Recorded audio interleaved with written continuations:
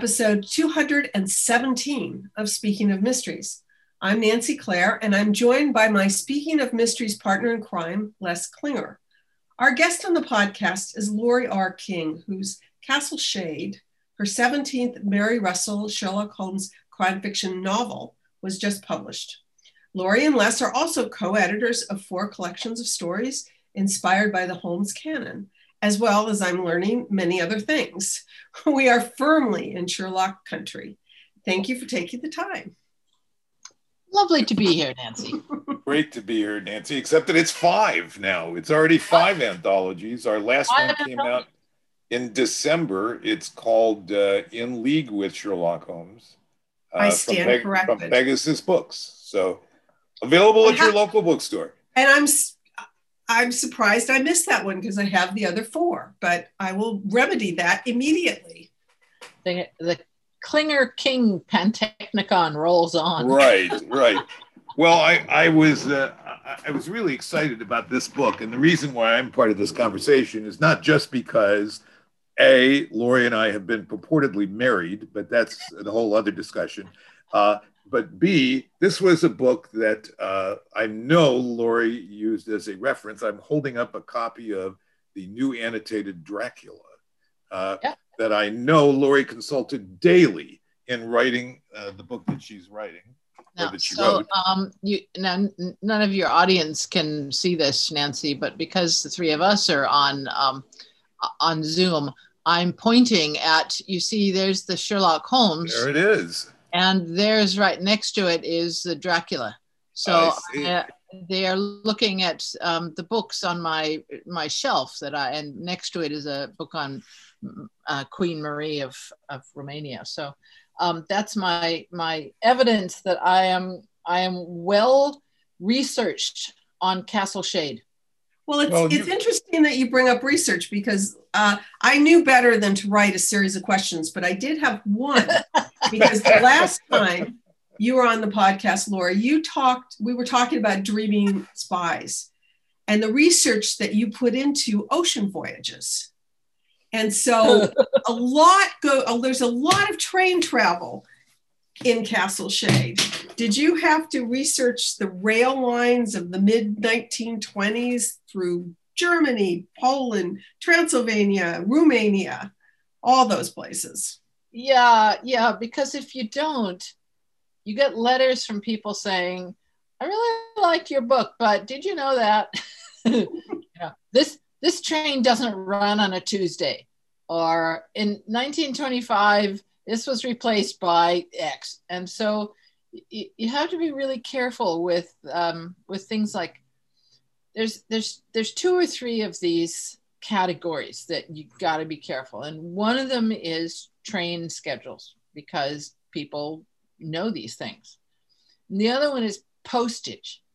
And I'm forever getting the wrong postage. And I finally just boiled it down to she put a stamp on something because they did have stamps in 1925, and yes, that's as close as I need to get.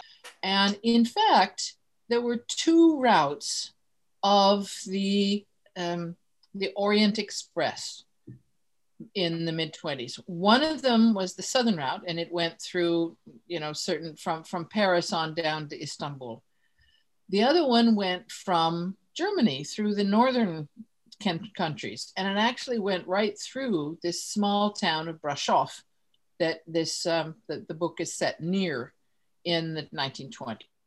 So yes, as you say, Nancy, it starts out with Russell getting extremely peeved at Holmes for having plunked them down onto this train that sits in some tiny where are they? They're in Ljubljana, in Slovenia, and they're sitting on this siding, and they've been there for hours while Holmes is thinking, and she wakes up with this awful cold and is very peeved at him for not getting them on a train that actually went where they're going.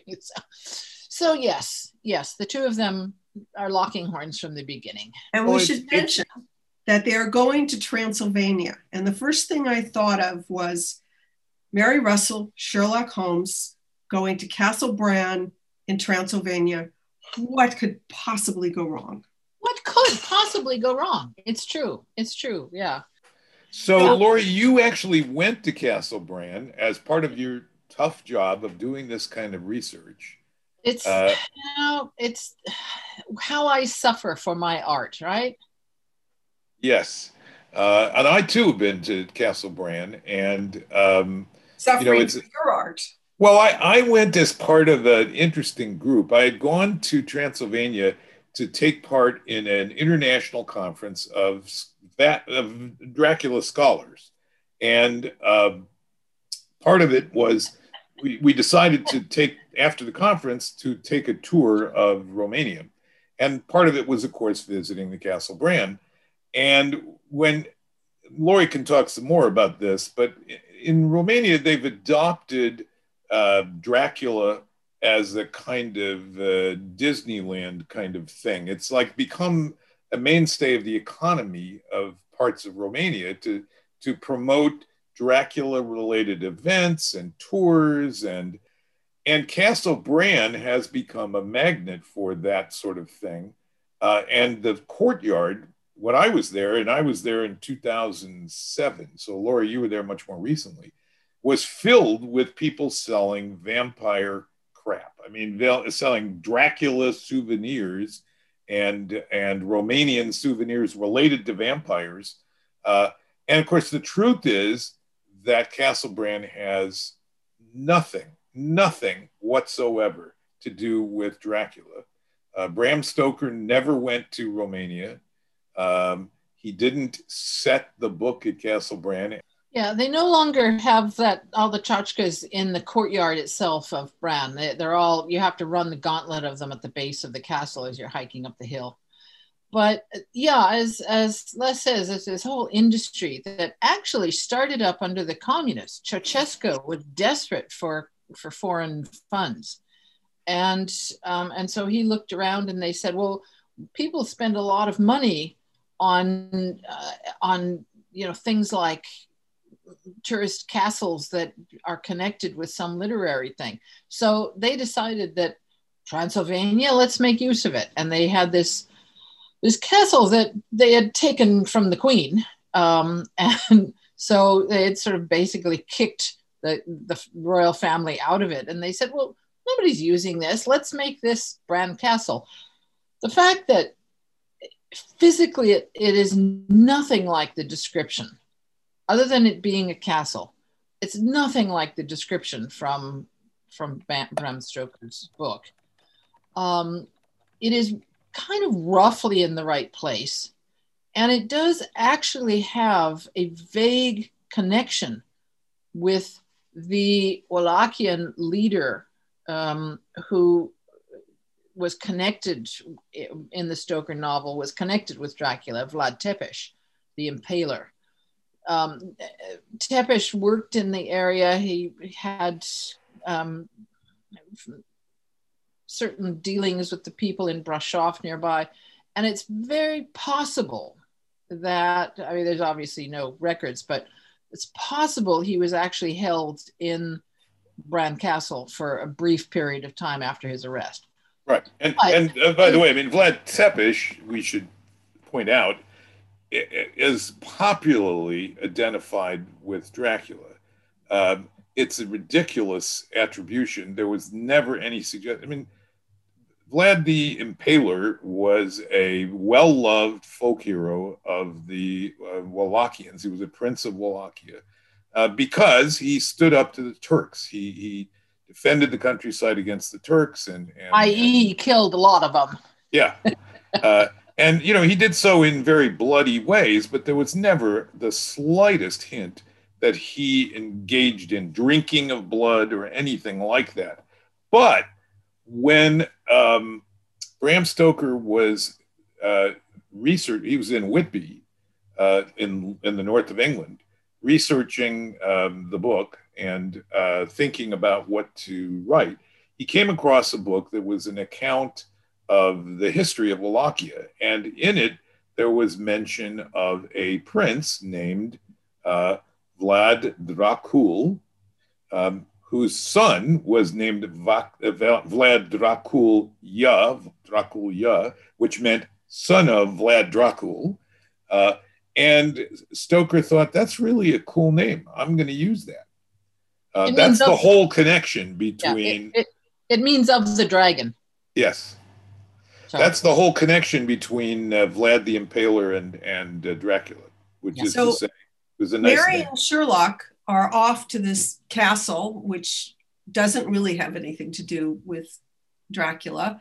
And in 1925, she doesn't assume that it does.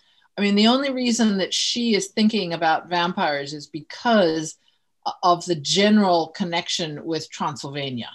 But Bran itself it's far off in the future, the idea that it might be Dracula's castle. So just to be clear, the industry doesn't start until 50 years later. And yet they've been called by the Queen of Romania to look into some suspicious doings. Yes. So why not? They're called in because somebody is creating problems for the Queen, and somebody has threatened her daughter. And she's not sure whether she should take it seriously or not.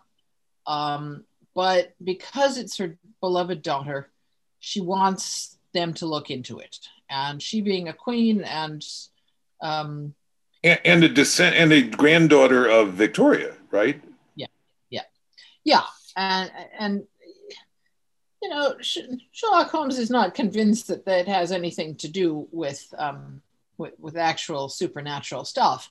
On the other hand, this is a sensitive area of Europe, and it is the border between Bolshevik Russia and the West. So perhaps it's not something, threats that are aimed directly at the royal family may not be something that should be ignored. So that's what takes them off to Transylvania. And neither of them think that it has anything to do with Vlad Tepes or vampires. However, as things go along, there's nothing like the power of suggestion, even to the most rational mind. Well, and I mean, in terms of sort of the public view at that point, I mean, Stoker's book was, first of all, very popular. It wasn't as popular. I would go so far as to say it wasn't as popular then as it is today. But it was a very successful book. It sold steadily. And in addition, there had been a movie that, at least in parts of the world, had come out and been successful and then got some notoriety, a movie called Nosferatu that had come out in 1922. So the legends of the vampire and the vague association of Transylvania with vampires was out there in the public mind. And some of the villagers that Mary talks to and questions about the things that are going on in the castle actually have implements to defend against something, witches and other. Well, Laurie, do you want to talk a little bit about the folkloric background here? Or? Yeah, there was a very interesting woman named Emily Gerard who was married to a, I think, Polish army officer who was posted off to the wilds of Transylvania. And she, being of an inquisitive mind and came from an educated Scots family, would set off and talk to the villagers in the area that she was. And she ended up writing first an essay that was published in a very, very important learned journal. And then she wrote an entire book about Transylvania and their beliefs and their folklore, and had specific mentions of strigoi, which are a kind of vampire, the other kinds of vampires, ghosts and ghoulies and things that go bump in the night, were included in her books, which Bram Stoker specifically made use of. The librarian in the library in London that he used tracked down his notes compared them to books that were on their shelves in the 1880s and found little marks and notes by Bram Stoker in library books yet. It was a private library. Yeah. But, but still library books. So, so Stoker had come across these ideas of things like, garlic repelling them, that wooden stake in the heart, a bullet in the heart. He did leave out certain things like she sort of seemed to credit vampires with a certain degree of OCD, because one of the ways that you foiled them was to sprinkle mustard seeds all over the roof of your house. And they were so taken up with the compulsive need to count the mustard seeds that they didn't bother anyone. So 1, 2, 3, I am the count. Yes. So for some reason, Stoker didn't think this was dramatic enough that he'd have people sprinkling seeds and foiling his character. So, and I think there was mention of the mustard seeds in the book, though. You. Yeah. Well, but you have some sort of they're gypsy signs. There are wards on the walls, and the wards, of course, were not just for vampires. The wards were to keep the evil eye at bay and so on. So this is the interesting part about Transylvania, because I don't think it's really changed all that much by the time of Mary and Holmes's visit. Stoker set the story in Transylvania not because of the rich vampire tradition, because there were other countries that had much richer traditions of vampires, but because it was so damn far away. Transylvania was like the other side of the moon to people living in England. It was remote and obscure and unknown. When Queen Marie first got to Bucharest, the capital city of Romania, before Transylvania was part of it. So, Romania was the civilized part of what later became Greater Romania. But when she got there as a young married woman, there were no trains and no telegraph lines that went directly into Bucharest. So it really was the end of the world.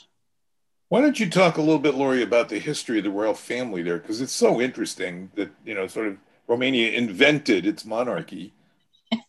Yeah, it's a lovely story and completely baffling from modern sensibilities. So when Romania won its independence from the Ottomans in the 19th century, they set up a parliament, but they also decided they needed a royal family. So they went knocking on doors in Western Europe. They did auditions. Yeah. Well, would you do you have anyone that you'd like us to take on as our king? And they had one of the Windsor family, the German family that intermarried with Victoria, and he said, no, it's too far away. I can't do that. I'd rather just be a count over here. And so they went to somebody else, and he said, well, okay. And so that was the first king, was Carol I, who was this minor aristocrat from Germany.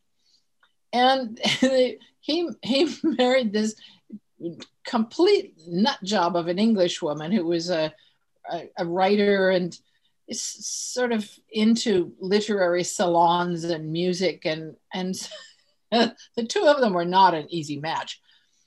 And so they went and set up a royal family. And being not an ideal match, they somehow didn't manage to have a bunch of kids. So when time came to find an heir, they needed to bring in one of his nephews. And so they brought in, again, this sort of minor aristocrat from Germany, and named him the heir, married him off to this granddaughter of Victoria, who actually had been in love with her cousin, who later became the king of England. but Marie was her name. Marie's mother was Russian Orthodox and would not permit a daughter of hers to marry a first cousin. So instead of that, they marry this 17-year-old girl, the very height of the aristocracy and the royalty in Britain, off to this very unprepossessing man, and who was several years older than she, had nothing in common with her, and didn't really even speak the same language. He didn't speak English, she didn't speak Romanian. They managed to communicate in German and French. And the two of them became the heirs to the throne, and they became king and queen in 1914 when Carol died. But the idea of just kind of setting up a royalty because you need a king, and they couldn't use any of the existing aristocracy in Romania because it would have offended one of the others. So you couldn't take a prince from one of the many crown princes in the area. You couldn't choose one of them without offending a dozen others. And so that's why they had to go outside the country and bring in Carol as their king. So here's a country that doesn't have paving in half of its streets, that doesn't have a proper royal castle, that doesn't have a king who knows anything about the country. And off you go. And here's Marie comes in from the outside, completely baffled by the whole thing. And as Les says, she might as well be living on the moon for all this had to do with her family in England. I think it's sort of almost a perfect story to tell about the post-World War I Europe, which was all over the place, literally and figuratively. Like you mentioned, there was Romania, and then Transylvania was annexed to Romania. They're pushing away the Bolsheviks. That's an issue that people like Mycroft are very interested in. And that, to a certain extent, they're doing a little minuet with the Germans and the Poles. I mean, it's an interesting place to be. I'm using the English word "interesting," like you wouldn't want to be there. Well, one of the things that you find in Marie's letters, for example, in her memoir, is that politics in the late 19th and early 20th century was very personal. That is, because all of the royal families were related, if you were having a problem with Russia, you didn't have your prime ministers talk to each other. You'd write a letter to your cousin and say, look, this is not working. Can you do something about this? And that was the way that the royal families would get something done. It's also an interesting era because, and you've been exploring this in a number of the books, Laurie, there are still repercussions from the Great War. And in this story, I don't want to, no spoilers, but there is a victim who has suffered badly from the war, and it's interesting again to sort of see how this continues to play down the years. This is now, the war ended in 1917, 1918. Here we are 8 years later, and there are still shockwaves from the breadth of the war. The shockwaves from the Great War then start feeding into the various colonial independence movements, so that you have independence in India that comes straight out of the experiences of British and Indian troops. You have the Second World War that comes straight out of the first. Right. And all of these, I mean, you look at the people who were on the thrones in the early 30s, all of them related to Victoria, and half of half of them seem to be Marie of Romania's kids.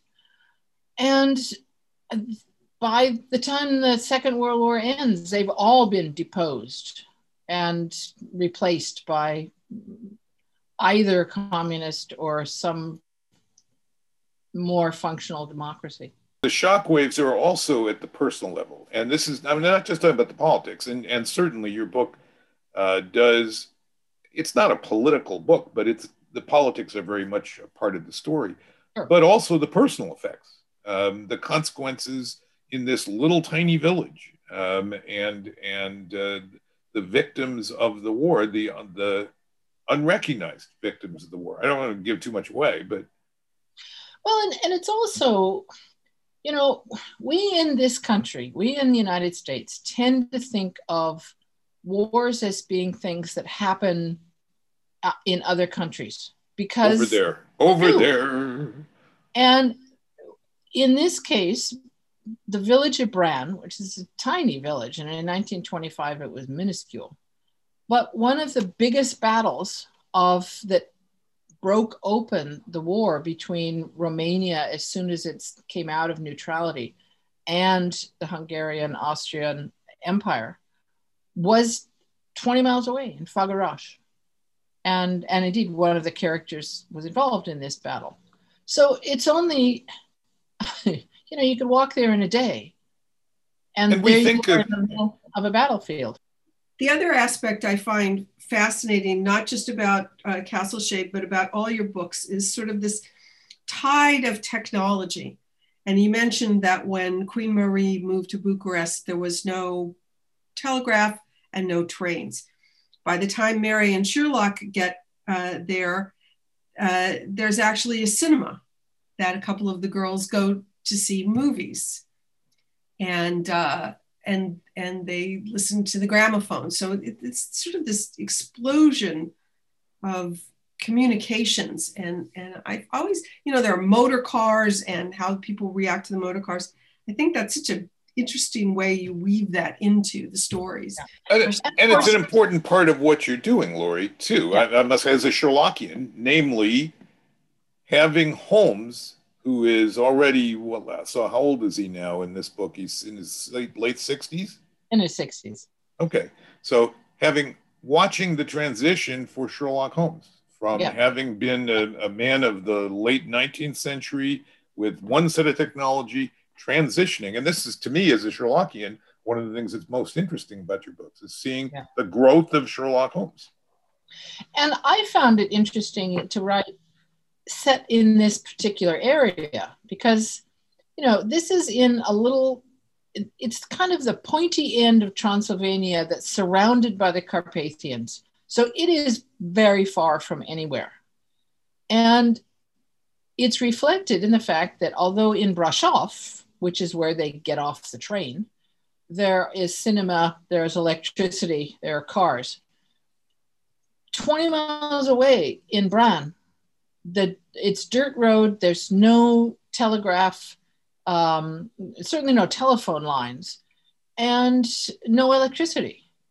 There isn't any electricity in Bran Castle until on into the 30s.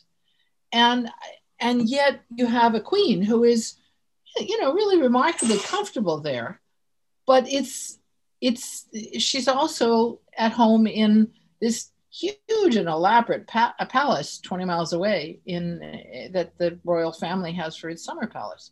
So this mix of expectations and lifestyles that you get in the 20s, I find really fascinating. Well, it really is the clash of the as the old is sort of being pushed away and the new is coming in, and not that Queen Marie was in any way like Marie Antoinette, but it did sort of remind me Castle Bran and her feelings toward it, the way Marie Antoinette would pretend to be a milkmaid. No, I think it's very true. Yeah, I think that she loved going there because it was a sort of feudal setting. You can look on YouTube and come up with videos that show her walking through the streets of Bran in the 30s, and everyone there seizes her hand and puts it on their forehead. I mean, it is so much the kind of feudal attitude of bowing and scraping to the ruler, that you kiss their fingers. You are basically groveling, which certainly you would not find later on. And she's absolutely comfortable with this. This feels absolutely natural to her. And you can see why communists would say, wait a minute. So, Laurie, let me ask you a blunt question. Why do you want to write these historical novels? What's the big appeal? I mean, you're also writing contemporary. So why do you think these historical novels are important, or why do you want to do them? They're a lot more work. I find them, because I have a background as an academic. I really like the research side of things. It feels comfortable to me to go in and find out stuff about an area. It enables me to move my characters around to places that keep the story interesting. I think that there's always a danger with a long-lived series that you're gonna get in a rut and tell the same story over and over. I mean, the sort of Jessica Fletcher syndrome of, she lives in a small town, and yet every 237th murder in that small town, and right. Yeah, and you think, would you ever invite this woman to dinner? No, because no. But also, as a historical mystery, you can do stuff that enables you to focus on modern themes and concerns. So that when I'm writing, for example, in O Jerusalem, if I'm writing about the British Mandate period in 1919 in what was then called Palestine and is now Israel, it enables me to look at the time, 1919, but also to look over the shoulder of the people and say, all of these decisions that you're making here are going to have repercussions for us in our lives 100 years later. And we as readers can look at the characters doing these things and thinking that they're solving stuff, and yet knowing that, in fact, there's more problems coming.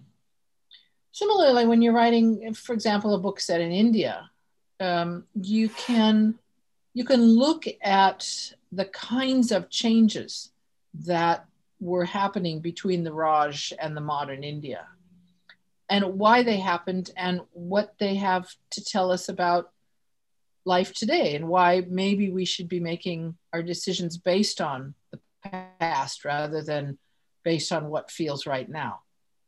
So, the idea of thinking of historical novels as being set in a foreign place that has nothing really to do with the modern world is very deceptive, because in fact, I think of them as being more a mirror that allows us to focus on a certain area rather than just something that is long ago dead and finished with.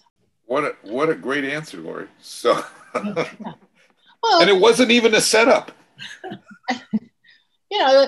Like they say, the past is not dead. It's not even past.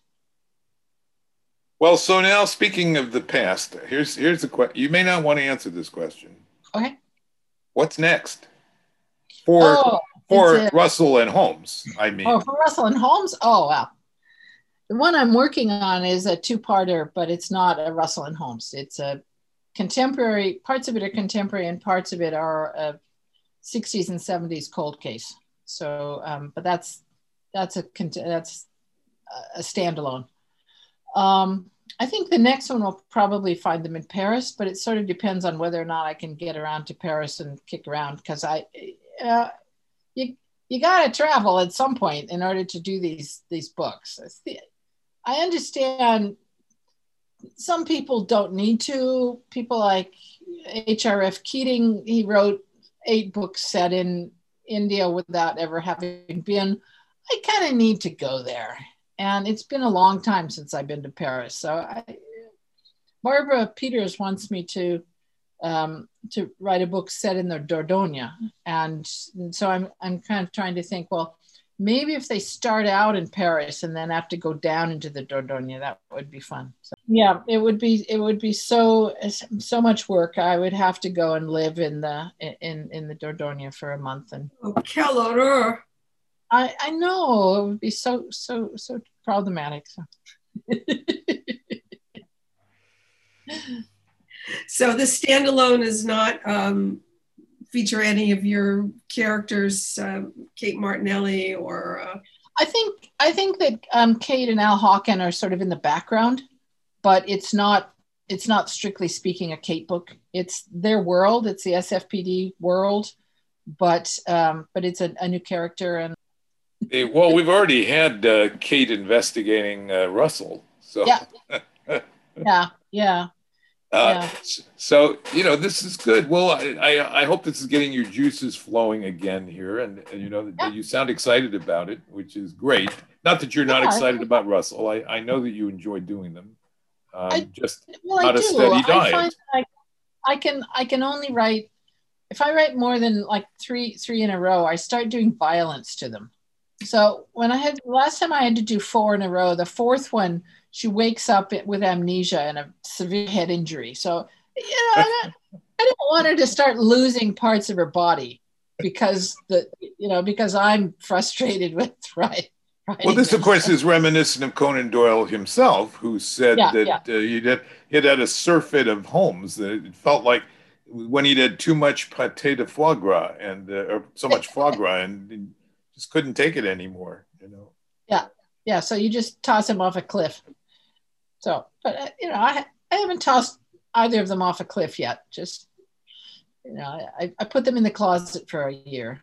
And so your fans always want to know what's happening with Russell on television and film.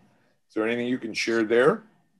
There's a project that's going ahead slowly that 2020 had all kinds of bizarre repercussions that you'd think, well, nobody's doing anything out in the outer world. Why can't you do this? But instead, a lot of productions all kind of backed up against each other. And so the team that was supposed to start doing various things for the Russells in January suddenly were called back in to do things because some of the projects that have been delayed in lockdown had to be re-scripted because it no longer was possible to film them the way that they had them. So, everything has been delayed a few months, but it's still, they're still full of enthusiasm, full of ideas. I keep suggesting that they really need a consultant named Klinger on the team. So, hasn't anybody pitched that they want to do a pandemic film? And King, you wrote a book called Lockdown, so that's perfect. Absolutely, yes. It must have to do with pandemics, right? Yeah, it must have. You were prescient. Sure. Yeah. Nancy, you have a list of prepared questions. No, I don't. I said, because I knew that you and Laurie were going to be here, I did not have a list of prepared questions.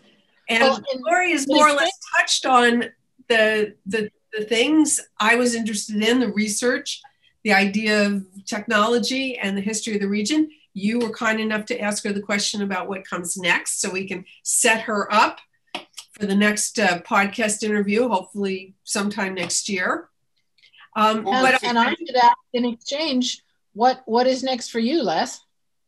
Well, I just turned in the new annotated Jekyll and Hyde, which will come out from the Mysterious Press in early 2022.